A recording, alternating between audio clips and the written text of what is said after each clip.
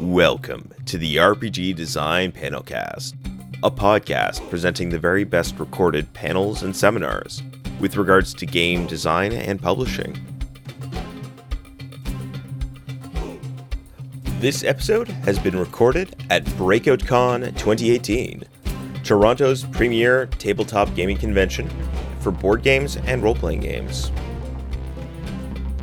This recording has been made possible thanks to the organizers of BreakoutCon and the fine contributions of the panel speakers. Now let's get to the show. Episode 149, GM Masterclass. Presented by Robin Laws, Daniel Kwan, Emily Cairboss, and Michelle Lyons McFarland. Moderated by Corey Reed.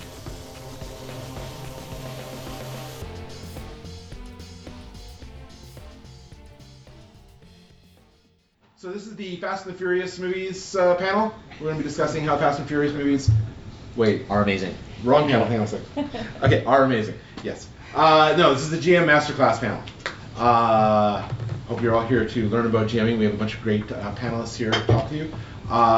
We are open to questions throughout.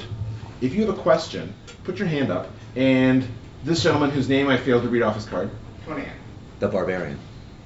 Conan. Yes. Conan will bring you an index card and a pen, and you can just write your question on that, and he'll slide it up to me, and then we'll get the questions going without having to interrupt anybody.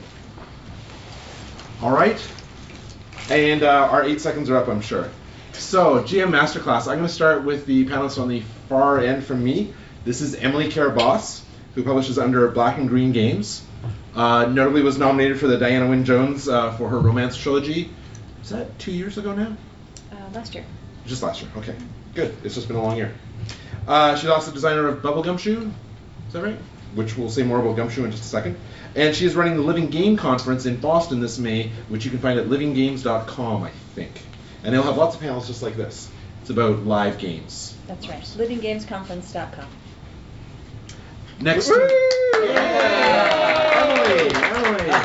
Next to Emily, we have Robin Laws, who's designed some games. Most recently, things like the Gumshoe system that you might have heard of powers games like Nightstar Agents and Time Watch, also Bubble Gumshoe. He has a new book coming out in May, is that right? That's correct. Called Beating the Story, which is about the production of fiction in all different kinds of formats. I assume games feature in there as well? It is a follow-up to Hamlet's Hit Points. So if you want the game version of that, get Hamlet's Hit Points. Got if it. you want all other kinds of fiction, get Beating the Story. And upcoming is The Yellow King. The Yellow King role-playing game. Is that a new system entirely? It is a Gumshoe game. A Gumshoe game. Fantastic. I'm so excited. I can't It's wait. going to be amazing. The Yellow King is like sunshine, right? And happiness? Exactly. That's what Yes. that's about? And Yeah, I have a little symbol to show you that'll change your way of thinking forever, Corey. And next to Robin, we have Michelle Lyons McFarland. Oh, applause for Robin. Oh, yes. Michelle Lyons McFarland is the president of the Indie Game Design Network, otherwise known as IGDN, and the co-owner of Growling Door. Growling Growling, Door. I'm sorry. Groaning Door sounds very different. Fair. Yes, I didn't mean to imply anything. Growling Door Games, and she is finishing up a PhD in 18th century British literature and material culture. Have I got that right? Yes, you do. Awesome. Give it up for Michelle. And finally, sitting next to me, we have Daniel Kwan, who is the lead facilitator and co-founder of Level Up Gaming, is the head of the Royal Ontario Museum's popular D&D program, and is lead designer at Dundas West Games. His debut game is Ross Rifles, which is premiering here at Breakout. Yeah, and another game called Zany Zoo. It's like Madagascar the movie, but the game. Excellent. And in his spare time, he finishes up a PhD in archaeology at U of T. All right. So the format today is very loose. We're just going to ask the panelists questions and listen to them say intelligent things. It sounds good for everybody? Semi-intelligent things. Pretty intelligent. I was going to say, that's a high bar. That's a really high bar. Hey, I'm a demanding moderator. What can I tell you? Okay, we're going to start off with preparation as sort of the theme and getting ready for a game.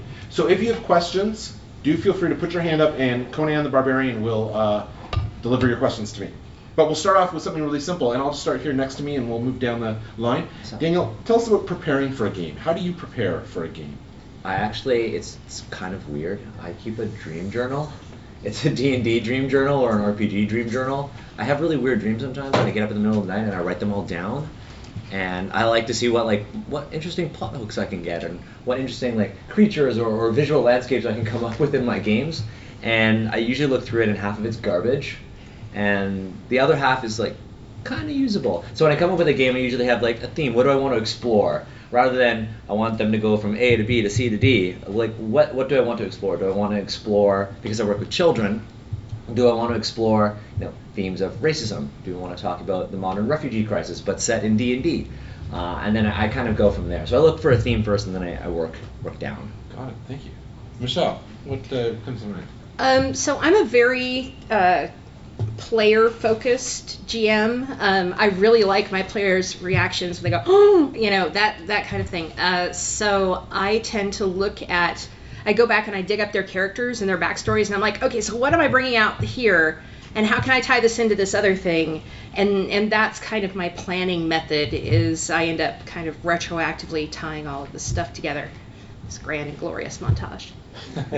Grand and glorious. Well, sometimes. Yeah. Robin, what can you talk about? So someone who designing games is my full-time job, so my full-time job of designing games interferes with my prep time for running games. So when it's Thursday, which is game night, I generally have to shift kind of radically from, it's 5 o'clock, hopefully I've finished my quota of words or editing for the day. Now what am I going to do with the players coming in? And so I need to do really sharp, minimal prep that will lead in an interesting direction in some way, so that I quite often, when I'm just spinning a game for my own group, I'm doing something improv focused, and as Michelle does as well, something that is player focused. What can I do that will bring people, the characters that I know we're dealing with and the players, and give them something to get going on? I do not have the most sandboxy group. I generally have to give them a big old clue, and then partway through, someone will knock on their door and give them information. But in general, I just start with a premise. Where can this possibly go? But the key is not to have one idea to put in front of them, but a choice, something that they can activate rather than, okay, here's your thing for the week. Here's 2 things. Which one do you want to do? And of course, both choices have to be interesting. So I go to the table with an idea that can go in at least 2 different directions, and just a list of names. Now, the rule system that you pick to go with that style has to be one where you can pull characters out of the air and whatever other stats. So you'll notice that the games I design tend to require very little in the way of math or advanced figuring out of this character or that character, but rather, in Gumshoe, the character stats are 3 lines, or Feng Shui, I think they're also 3 lines, and they're easy to pick and go. And if you are doing something that requires a lot more prep, that advice is not so great, that you will want to have a big store of game stats and characters and places for a D&D game or RuneQuest or something, where you can't just come up with stats on the fly. So you have to make sure that your prep style matches the prep requirements of the rule set that you're using. You mentioned having a list of names. Yes. Can you say a little more about that? So there's just a random name generator site on the internet that if I'm playing a modern day game, I can just generate modern names. But if, for example, as in the first part of the Yellow King campaign, they're in Paris in 1895, I will have to then do enough research to have enough realistic sounding first and last names for characters that they'll meet in Paris. And so it's just a list of names, and then who those people are depends on where they go and who they talk to, so that, Sylvie Richard may be a washerwoman or a society matron, depending on where they go and who they decide to talk to. But names so whatever it is that you find hard to think of on the fly is something you want to make a list of in advance. So you may be great at thinking out 19th century French names, but not so good at thinking of occupations that people have, or whatever it is, whatever you find hard to just think of off the top of your head is what you should have as your sort of list of improv things to grab from and incorporate into the game. Got it. That makes me, I'm interested in tools that Daniel mentioned Dreams. Michelle, you mentioned kind of looking at the players' kind of sheets and information you have on them, wrong with the names. Emily, I'm going to start you off with a new question, which is tools for prep. Are there any specific tools that you have found really useful, or practices could be? Well, one that came to mind as Robin was talking about the list of names I think the name is simply called the Book of Names. It's a book that's edited by Jason Morningstar, who's another game designer. It's available on Lulu, and it's a great. I have 2 copies. I tend to bring them to game sessions, especially the first time around. It's easy for people to grab a name from whatever background their character's coming from, and they were. It was put together by a broad selection of people, so it has a lot of different types of names. So I love having tools like that can make it easy, because the things that people stumble over can make it hard for them to get rolling in the game. So if they have something to call upon as well as me as the GM, it helps us all kind of group think a little bit. To go back a little bit to the other answer, and maybe also to answer this one as well, one of the things that I like to do to prep is really just to cheat a little bit.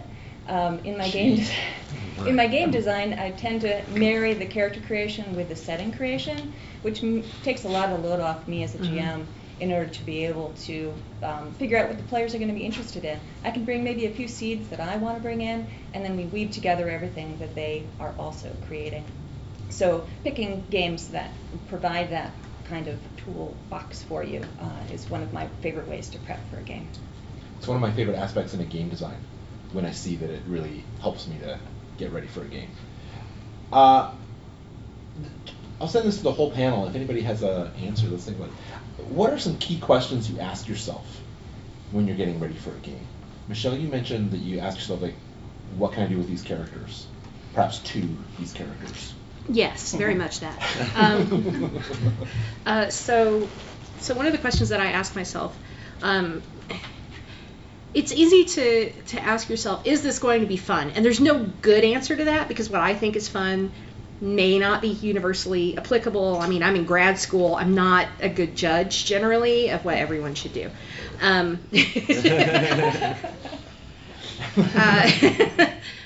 But what I can ask myself is this compelling, right?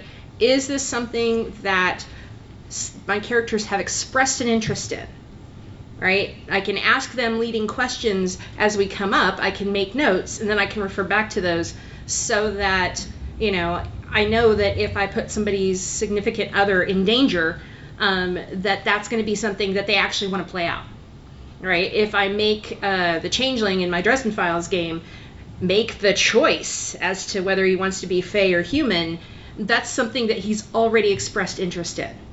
Right? So I can make those choices and those interests relevant in the game, because I already know they're compelling. The players have told me what they want, so then I can just play on that.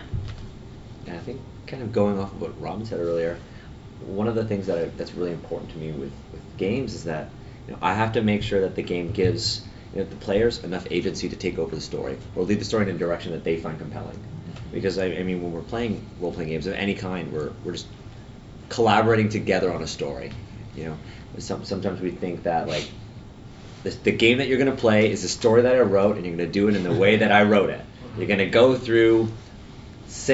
from the village to the forest. You're going to conveniently find the dungeon. You're going to go through the dungeon in the manner I want, and come out and win the day. Fortunately, players always do what we expect. And we expect players to do that, but they don't. So has what I created or prepared for, open enough for them to say, oh, I find this NPC far more interesting. Let's just make our whole game about that NPC. Right. Any other questions? Well, the big question for me is just who's showing up tonight. Because if you're running something that's player focused and you're running an extended series that relies on sort of player generated subplots, you have to know, if you spend a lot of time thinking about Susie's character, but in fact Susie's not going to be there that night, you've wasted a bunch of time, and you're not paying attention to who is there. So one broader piece of advice I would have is create a Slack channel for your group, which includes not only the in or out feature, which people can tell you whether they're showing up to game or not. So you can focus your thoughts on the people who are showing up. But also, you can do a lot of off-book stuff on Slack. You can do the character generation. You can get people thinking about where they want to go. You can have off-group discussions there. If you're playing a game that has enough rules in it for people to argue about, and you have rules arguers during the session, you can say, "We'll discuss that on Slack. My ruling now is and keep going." And of course, and spoiler, they don't want to discuss it on Slack. I just want to see, is there anybody in the room who doesn't know what Slack is? Is there anybody? Slack is a messaging app. You can, for free, create a little Slack channel where you and your friends can communicate privately. So have some way of communicating with your players and find out when they're showing up and all that other stuff too. Awesome, thank you. Is there anything, and this has come up and kind of poked at this, is there anything that you've learned is just pointless to prepare? Like maybe you used to put some energy into preparing stuff like this and you don't anymore? You can always repurpose your work. Let's not be naive, people. If you have a big ogre fight that you've designed and they say, you know what, we're not going to fight those ogres. We're not going to Ogre Town. We're going to the jungle. Well, in the jungle, they run into some creatures who look very jungly, but under the hood have some ogre stats. Right.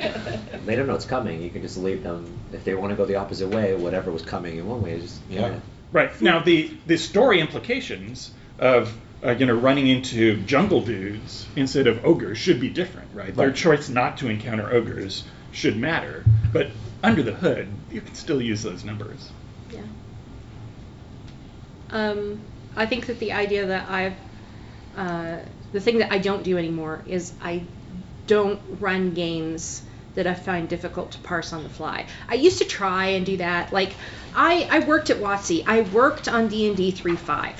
I have reversed engineered 18th level Dragonborn Paladins, right, with prestige classes. We're not worthy. Impressive. So I've done this, but what I discovered is that I didn't enjoy running it, right? There are good stories to be told there. They're not my stories. They're not ones that benefit from my particular way of doing things, because there's too much overhead for me, right?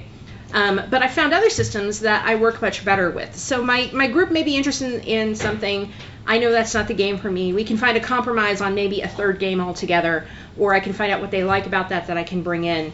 But I don't waste my time on things that stress me out and I'm not good at, that were then getting in the way of the play experience. Because you're supposed to have fun too, right? You're not just serving your players. James was Don't tell my players that. Okay, so I'm going to move from prep stuff into actual play. We've had a few audience questions. We're going to get to those. So if you wrote down a question, keep your ears open. But to start, starting off a game session, how do you make sure you have an engaging kickoff and you kind of capture everybody's attention at the table? This is sort of adapted from live action play, but it works in tabletop as well. A lot of times for framing scenes, I make sure to watch out for what the players are reacting to, like you were saying before. So if we're having two characters who have a conversation and then one of them talks about something that obviously was deeply emotionally important to them, all right, let's go to that next scene. It'll be a flashback.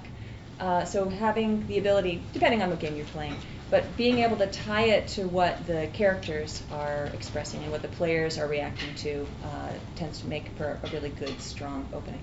Thank you. Other thoughts on how to get it rolling? I would make a counter argument in favor of a slow burn of easing into a game session. Especially now, in a convention or one-shot format, you want to do the opposite.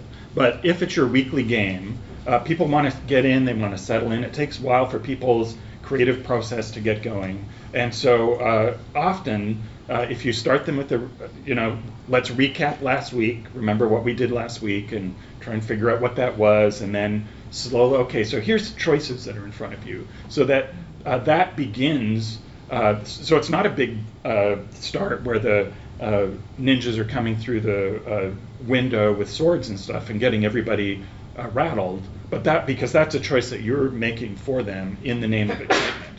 But if it's, do you want to go to Ogre Town or Jungleville, it's going to take, that's not super exciting for them to sit there and talk that out, but it's them making a choice. And I certainly know that with my own creative process when I'm writing, it takes a while to get going and get rolling and get everybody transitioned from snacking and talking about pop culture mode into actually focusing together and getting everybody to make a group decision, although that would not be the most exciting opening for a TV episode, is often a great opening for a game session, because again, you're giving them a choice to chew over rather than just forcing them to respond to a big dramatic ball that you're throwing at their heads.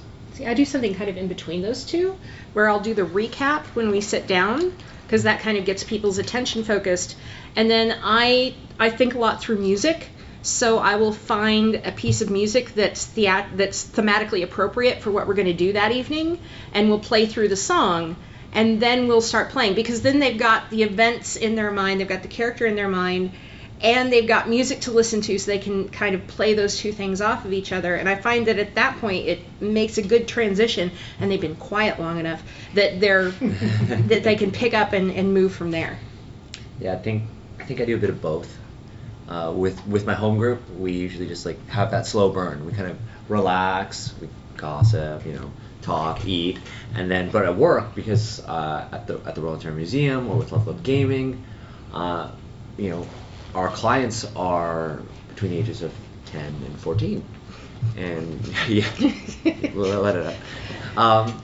And you have to get them hooked. You gotta start right away. We start our morning with like a lecture in the gallery in the museum, and then we have like 2 hours of gaming, and so we have to make those 2 hours count, and for everybody to be engaged.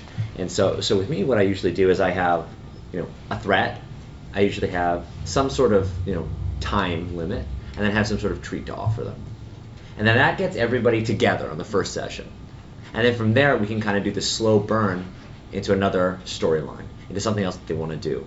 But I like to have something intense to bring everybody together, especially because the people who are always playing, especially on the first day of my program, might not have ever met each other.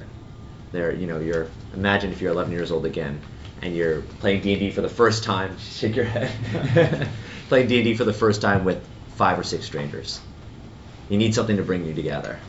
So that I have a question here from the audience about working with children. What kind of techniques work well with children? Specifically, like 6-year, like even younger than we're talking about, 10 to 14, like 6-year-olds. Do you or does anybody else on the panel have any thoughts on working with children, or a mix of children and adults? All of my playtests at this con have been a mix of children and adults, and they've all gone amazingly well.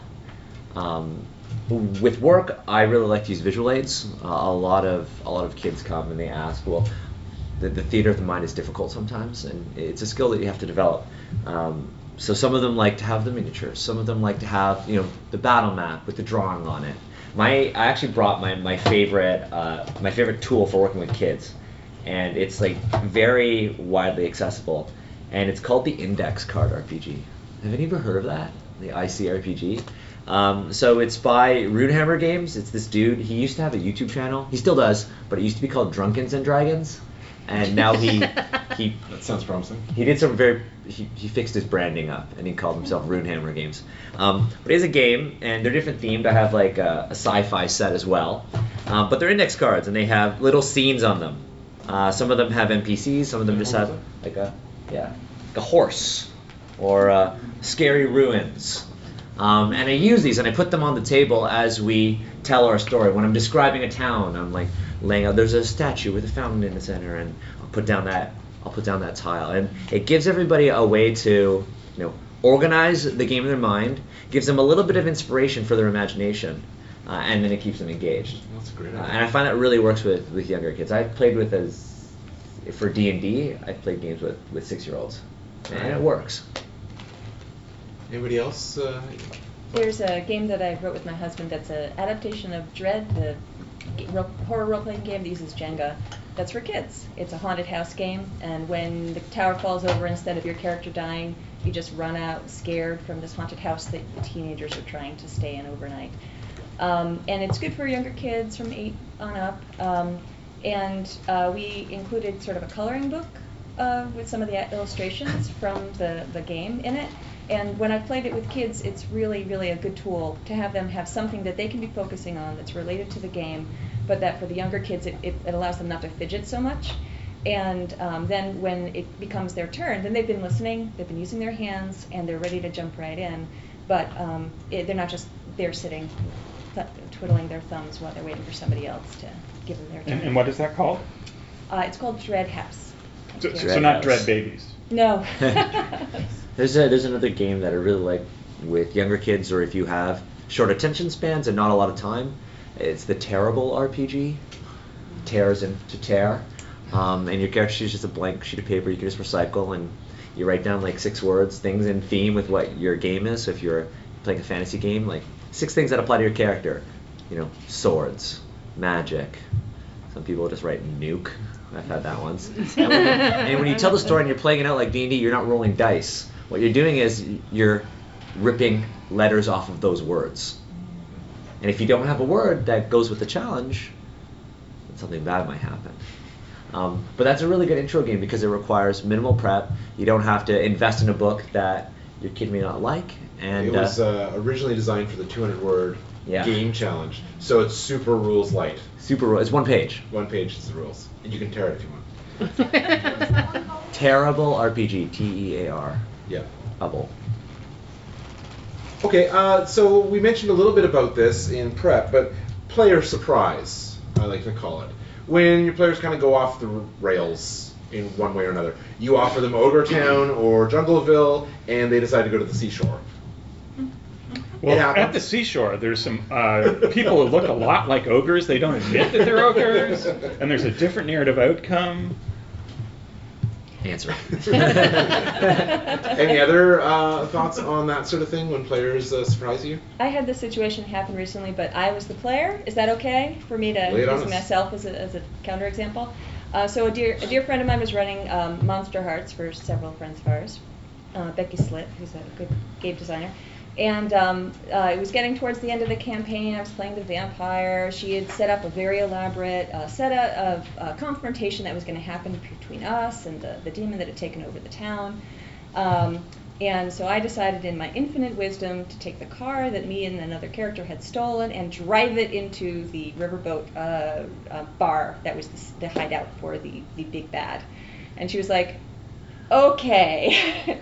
And to her credit, she just rolled with it. And it ended up being, instead of a long, tense negotiation that was political, vampires torching demons, and then a nice, very strong emotional confrontation that happened out of the way with the other main characters and just 1 or 2 characters. So sometimes just rolling with it is fine. And then it became, instead of one kind of negotiation, it became a huge spectacle, and she allowed us to torch this building and have vampires jumping around. And so embracing my strong, silly choice was what she did.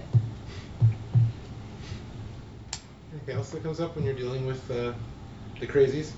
What's it like, as a DM, what's it like when a game goes off the rails? It's fun. Well, I think the way to think about off the rails is there really are no rails unless those rails lead to a boring situation, right? That was a situation where, something equally exciting that I have not thought of can now occur. Yay. The real problem is when a player drives a situation towards something within the reality of the narrative. Oh, okay, you would just be arrested now, or this guy would just kill you dead, or right. And so. At that point, when you're going toward an uninteresting track that they're determined to go on, I'm always a big advocate of let's break character for a moment and discuss where the story is going to go if you keep driving it there. So it's like, well, do you really want... Everything we've said about this mob boss has said that he would not... If you slap him in the face now because he's insulted you, it breaks the reality of this world that we've established. If anything happens other than you winding up in the East River, is that what you want to have happen? Or do you want to suggest to me some other way that this will go some way interesting other than your character being dead? And so break it out of the world and characters and into GM and players. Because players sometimes will focus on their emotion of what, I'm just mad at this gang boss and I don't want, I just want to be irresponsible and crazy. And maybe you have a great idea for how he could escape and not be killed or whatever. But if there's somewhere where you can't see anywhere back to somewhere interesting, break it out and warn them where it's going and say, is this really where you want to take your character? Because that you're going to be creating a new character soon. Got it. Thank you. Does anyone have a story about like when that happened and they had no idea what to do? Is there I'm sure any of us who have ever run a game have run into that feeling. Well, my experience is I will say, are you sure you want that to happen? Right. And they're sufficiently that. emotionally double down on it that they'll go, yeah, and then, your character's dead. They're not happy with that, but they made the choices that led there, and they didn't give you a way out, right? It's like sometimes there's a gap between player knowledge and character knowledge. Your character understands what the implications might be. The player does not. Right, or an over-identification between the player and the character where they are unable to break out of their feelings about what they want for the character. Got it. As a player, I really appreciate it when the GM gives me that out, because it is easy to not realize you've made a decision that's going to have some ramifications later on. So I appreciate the mercy given to maybe step back, or you can even say, okay, well, you're about to do that, and then your friend maybe intervenes. So there's some ways that you can modulate the situation so it doesn't have to nuke what you've done, but can just sort of shift and change.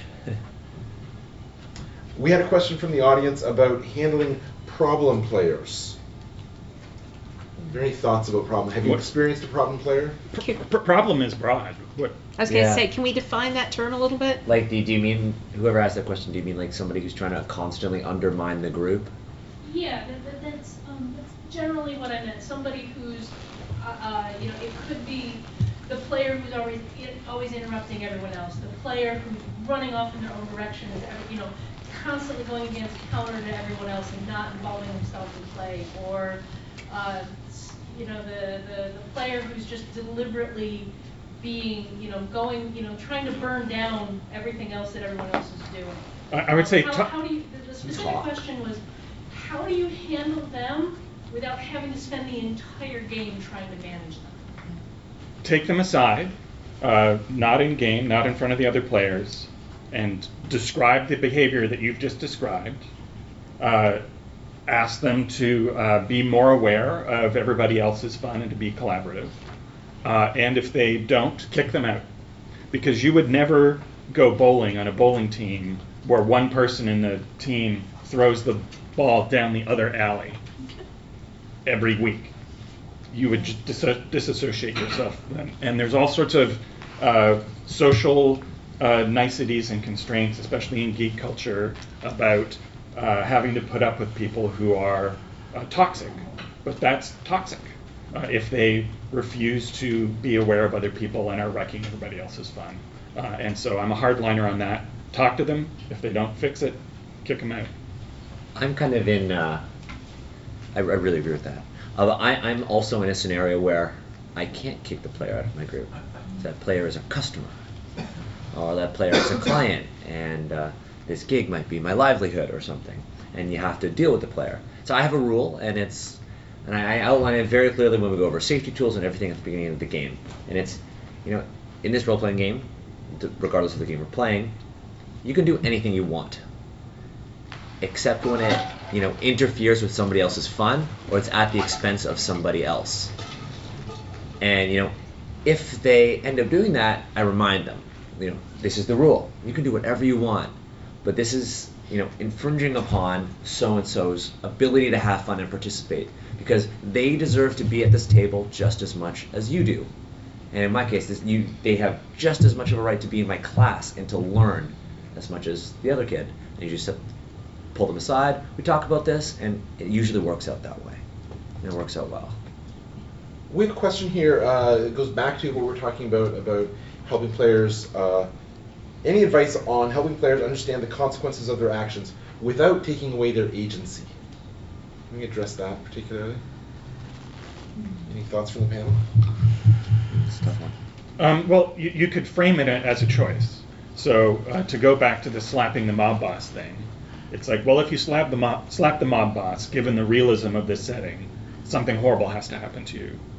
So do you want something horrible to happen to you, or do you want to get back at the mob boss in some other way that doesn't break the reality of the world? So you're not shutting the person down on their desire to have an emotional spike against the mob boss, but you're now you are putting that in a particular way where you are heavily steering them toward one direction.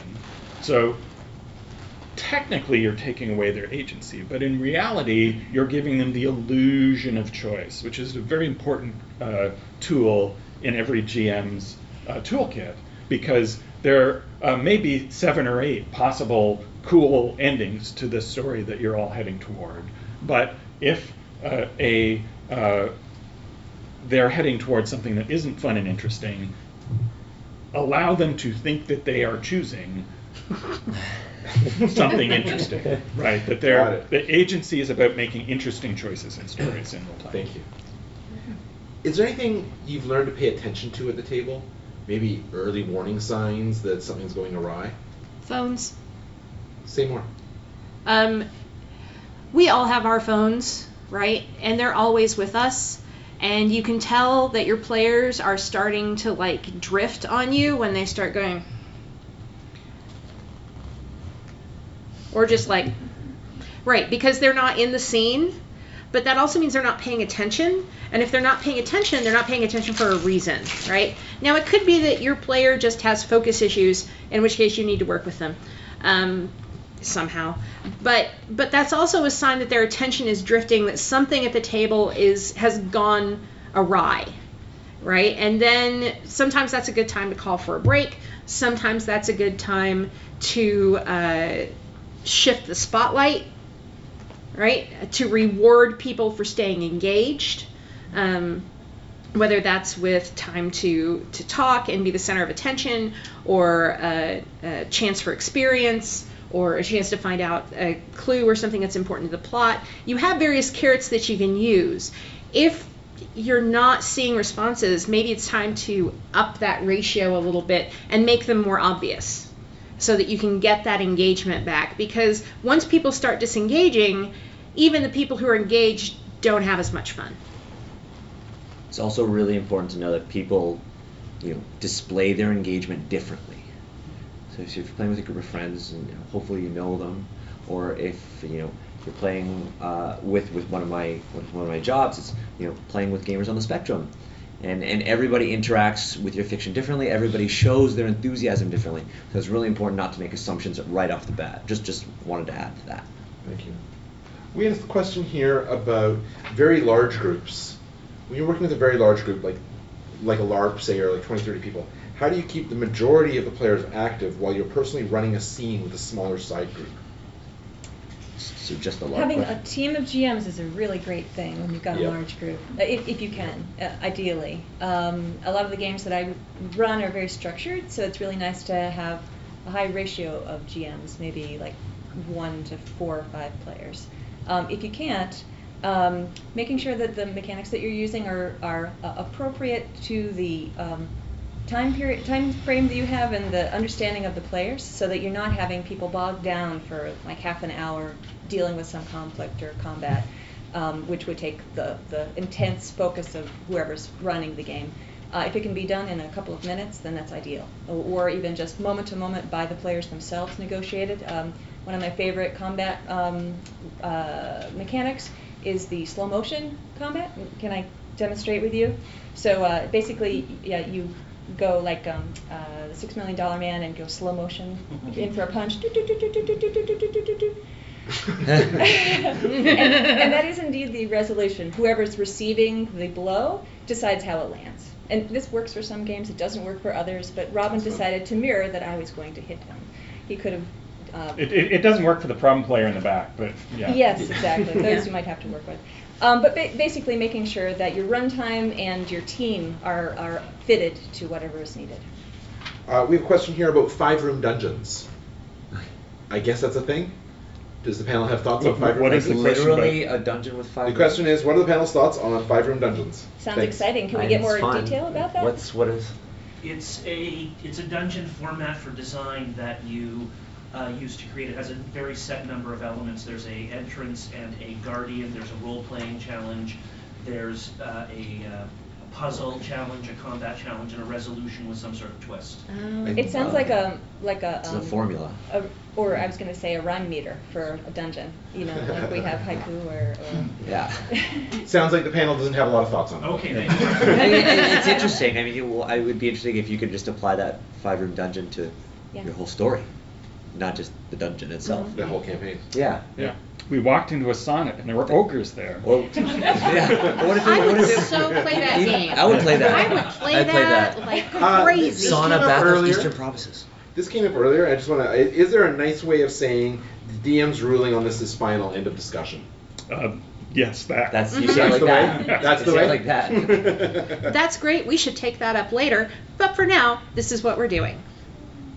Yeah, actually, yes, it's final for the moment. If you want to argue with me out of the game about this, this particular combo, whatever, you can talk my ear off all you want afterwards. And again, they never do, because the point of that person is they're trying to suck up oxygen in the room and have fun by being oppositional. So we're going to move into the wrap-up session when you're wrapping up a game and reflecting on how it happened. So how do you wrap up a session and make it satisfying as you get to the end? Depending on the pace of the game, I would really like to check in with the players to make sure that there's no threads that they haven't dealt with or that they wanted to bring in before we end the session. Right. And then for me, one of the things that I've learned I like to do, especially in a running campaign, is to make a note of the things that are like what I imagine the to-do list of those characters will be for the next session, which brings us back to beginning, because then I can have a really clear list of what it seemed like was important so that we can carry that over till next time. Awesome. Assuming the end of a session rather than the end of a campaign, Right. I have my eye on the clock. I want something big or new to happen around 9:30 or so, and I steer things in that direction. If not, I will have a coda scene like at the end of the Flash or Arrow or whatever, where all of a sudden a new development occurs. And failing all of that, I also have my iPad open, I have Spotify there, and I have a song to be the cue that's somehow related to the thing. So they've met werewolves. Okay, time to get the CCR, get Bad Moon Rising, or they've run into witches. I put a spell on you. Whatever that is, they've been attacked by cougars. It's love cats, and that gives everybody the sense that the credits are rolling. What about when the ending is one of sacrifice, loss, or some kind of a bittersweet ending? We got a question from the audience. Then you get Cantopop, which is the sad music that plays in the montage sequence where you remember how great Xiao Yanfei was before he got mowed down by bullets. I'm so sad now. Any other thoughts on I think bitter it's just- sacrifice or loss? It's just important to debrief on that. Yeah, It's okay. like, you can have the end of your scene, the end of your game, but also out of game, it's important to be like, how does everybody feel about that? What did we like? What do we want to do next time? It also helps you with prep.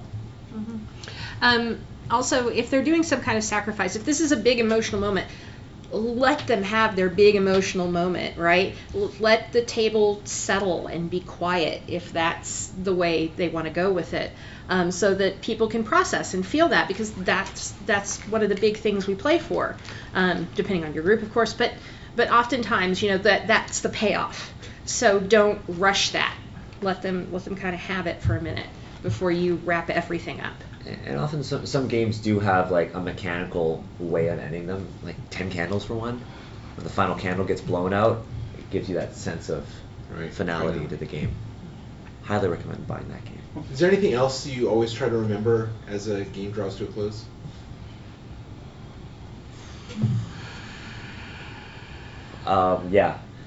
It's just a game.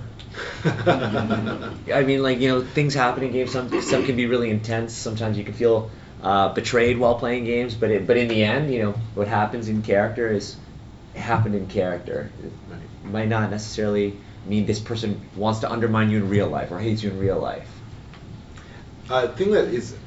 This question is actually for me because I have a terrible memory. How do you keep track of what happened during a game? This is the thing where I get stymied all the time. My players are like, "Oh yeah, so last session we did this." I'm like, "No." What? So how do you keep track of what happened during the session? I love it when there's a scribe. Often there's a player who's willing to take notes as you go along. Sometimes we tweet what's happening in our games, which is kind of fun to be able to look back after next time. But if there is somebody who's dedicated, it's really hard to do it if you're running the game because there's so many balls that you're juggling. But there's a lot of players who are really invested and enjoy that. That might even be a good way for them to feel focused while they're playing. And then if you can just write it up and put it on a website, then you're really in good shape. But otherwise, we usually in our game just start the game by reading over the notes from last time, and it really helps us all get back on the same page. Yep, notes in a blog. Yeah. All right. So we have a bunch of questions here that are really about just sort of games in general, running games in general. We've got about 10 minutes left. So what was the best NPC you ever created? I'm just going to go down the line. Start with Emily. Just give us an NPC that you created that you remember with fondness. One of my first NPCs was the terrible NPC that you make when you're, fresh out of high school and your GM goes, "Thank you very much for the loaded shotgun that you just handed me to shoot you with." She was a escaped serial killer who was a mage, and she had a wild natural telepathic talent, and so it was a ridiculous character. But I loved her, and my GM did well by throwing her in. She was the grenade that got thrown into a bunch of different parties, so it worked out really well. So how about NPCs when you're the GM? Characters from your end. I'm sorry, you said That's NPC? I meant to. Oh. I've got one. What do you got? It kind of was a PC, and it became an NPC. So I had this long-running game of Night Witches with a group of my students, and one of the students got really attached to his character, and our session, our program ultimately came to an end, and he had role-played that character so well then, and had developed such a complex story for that character that I just took the character and became an NPC. So the next time we played Night Witches with all new characters, it was a really delightful surprise for him to actually see his old character and interact with it. So I think my favorite one was the one that really validated my players' own skills and experience. Thank you. So one of my characters came up with an ex-boyfriend named Mickey. Mickey was that boyfriend that you really shouldn't have in high school when you're running a little bit wild, but you end up having him, and then you end up moving out and you move in with this guy, and he gets into some stuff because he's always trying to make money kind of fast, and then he sells you to a demon, and that because this was Dresden Files. And the purchase didn't work out, but he was trying to, and obviously that broke up the relationship. But Mickey went on to have some success in life, and he kept showing up whenever we'd need a bad guy, because he was in with the demon community. He was working his way up the hierarchy, right? So Mickey would show up, and he'd just be like, "Hi, I've been waiting to see you again." And all of my table would just go, "Ew," and I felt so good about that because, Mickey was not a good guy, but he was a whole lot of fun to play, and everybody responded. I didn't expect that level of response, but it was a lot of fun. It's often great rather than to think of a particular NPC who dominates the story, because then that character will take too much space, to think in terms of a dynamic. So that dynamic of the frenemy dynamic is a great one, where it's someone, we can't kill him, we kind of need him sometimes, but he's also really annoying and we want to kill him, is a great dynamic. Or the quasi-helpful familiar who is annoying, but you need him in there, because that way they're defined in relationship to the other characters, rather than just being someone who is another PC essentially that you are running, which is a thing that used to be more common, but is still a big no-no. So if you ever find yourself tempted to have your NPCs making decisions that drive the story, that's not what they're there for. Right. They're there to give choices to the players that will cause them to drive the story in relationship to them. Thank you. This is an interesting question. What's the best piece of advice to give someone to convince them to GM for the first time? It's like having a front row seat at one of the most amazing stories that your friends will tell, and you get to be there helping them do it. That's the feeling that I get a lot of times, especially running games at conventions with people that I've never met before. And afterwards, I just feel so privileged to have been able to witness this. That's the big pitch that I would have. Got it. Thank you. I use distributed GMing games.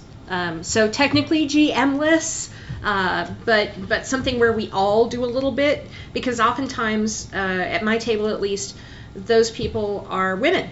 And they are interested in games, but they don't realize that's a thing that they can do.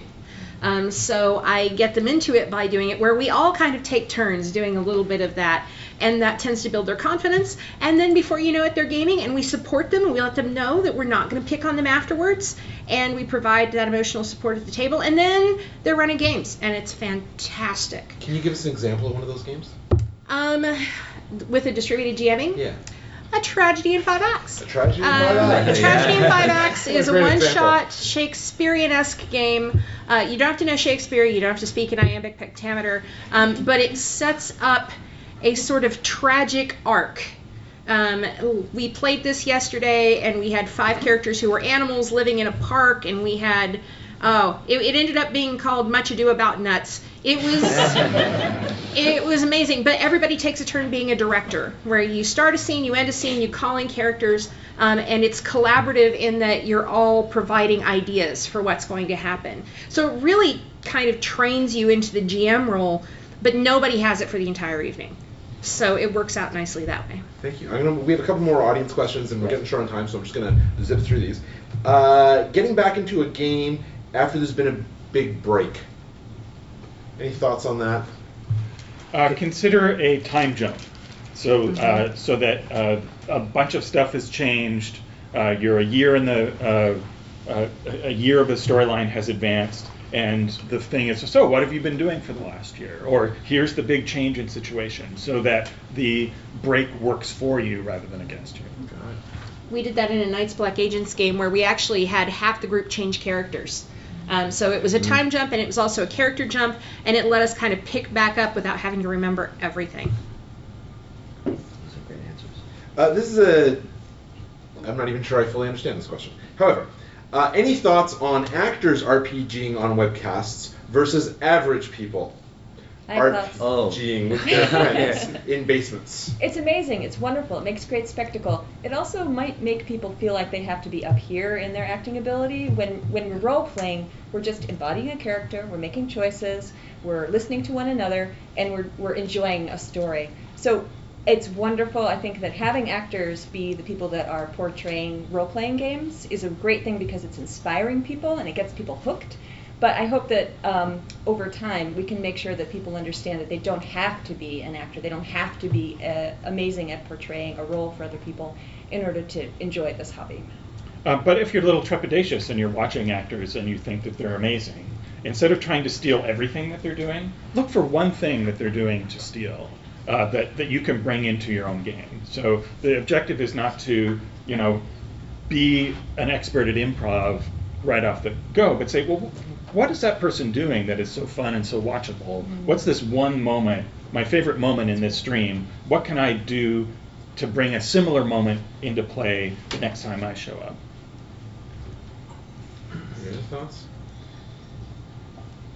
That sounds good. That sounds really good. Yeah. Yeah, all right. So we're into our last 5 minutes, is that right? I've got 3 minutes. All right, one last piece of advice for GMs from our GM masters. That's a game master. That's interesting, okay? Daniel, can you start something? One last piece of advice. Or in fact, whoever comes up with something, I guess. Yeah. Puts Daniel on the spot. Bring it on me. Yeah. Oh, man. Give me some time. Yeah. 3 minutes, right? No, you don't have 3 minutes. Everybody's got 3 minutes. Oh, shit. I mean, damn. What's one last piece of advice? Maybe something that we haven't brought up yet today in discussion? Just something that happened to me in a game I ran the other day. I realized as we were beginning a scene that I was using, there were 2 sets of rules, and I was using the other set of rules for this type of scene, but the players were loving it. They were clearly engaged, it was going to work for them, and I knew that it was functional to use the other, so I just didn't interrupt them, we ran, and that was how this this game was run with these players. So I feel like we all kind of have to make that kind of a call occasionally, where do we stop it right now and put the brakes on and fear that maybe the players will lose their confidence? And it is okay, at least sometimes, to make the choice to use what's working in the moment rather than what's technically should be done, if you're not if you're in danger of losing your players' engagement. When players bog down in discussions as to what to do next, never be afraid to guide them by recapping what they've talked about so far, and also by subtly bringing back the obvious thing that they should do that they thought about and immediately dismissed for some weird reason, and bring that up and reframe that as a thing that might actually lead to a successful outcome. Thank you. When you're gaming, that's your table. Everybody else is there to have a game with you, but you're taking on the responsibility of that space. And it's okay to have boundaries about that space, right? Don't feel bad or awkward about reinforcing those if you need to. I literally thought of mine like a second after I said I couldn't. As the GM, I like to say that it's your job to be the biggest fan of your players. You know, sometimes we get caught up when we write these campaigns and we write these stories, and when the players don't go through with what we want, we get really upset because like, no, this is what I wanted to do. But it's our job to also, you know, make the players look awesome, and let them tell the story they want to tell. You know, we were playing my game Ross Rifles just like an hour ago, and one of the players wanted to go get an animal for their squad. This is a World War I game, and wanted to get a beaver.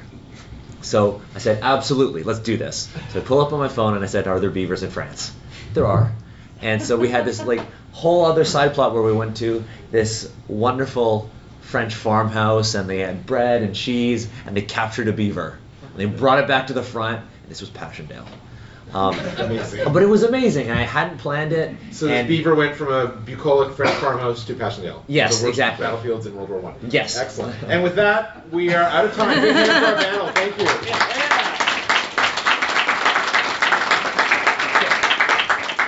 If it's okay with you, would it be possible to take a giant panel selfie? If you are okay with that.